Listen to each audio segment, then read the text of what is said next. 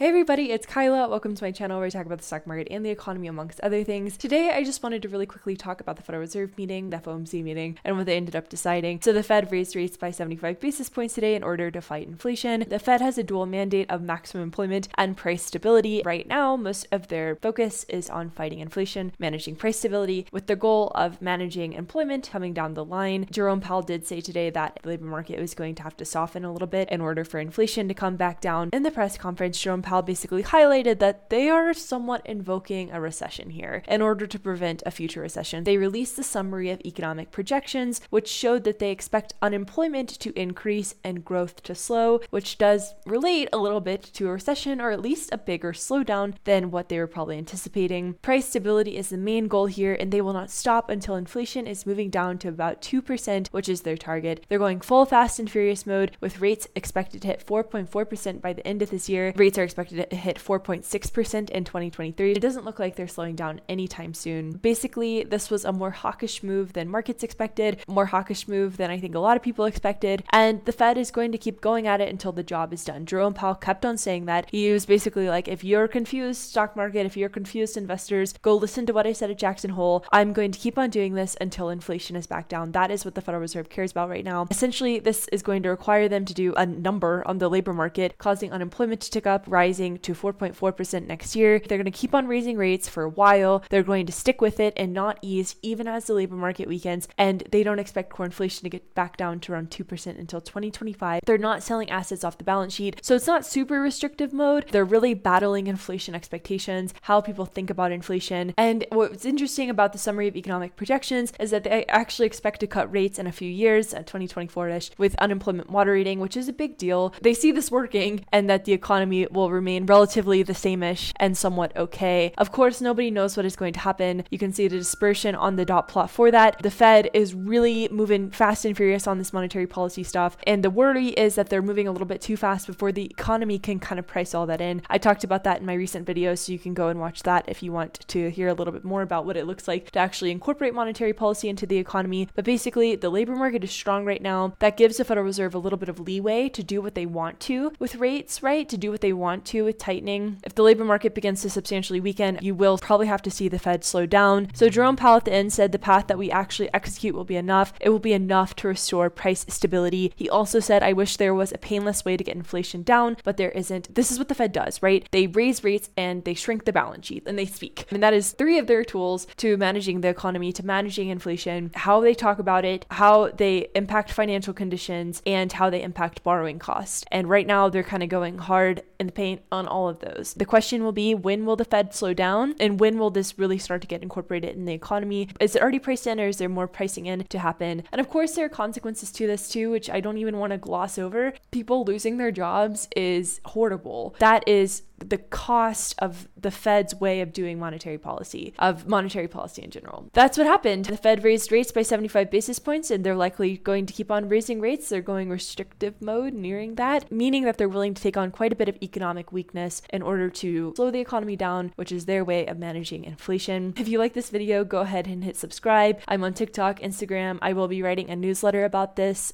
weekend, so go to kyla.substack.com for that. The video will be out next Monday. I hope that you all are doing well, and I'll talk to you all soon. Bye.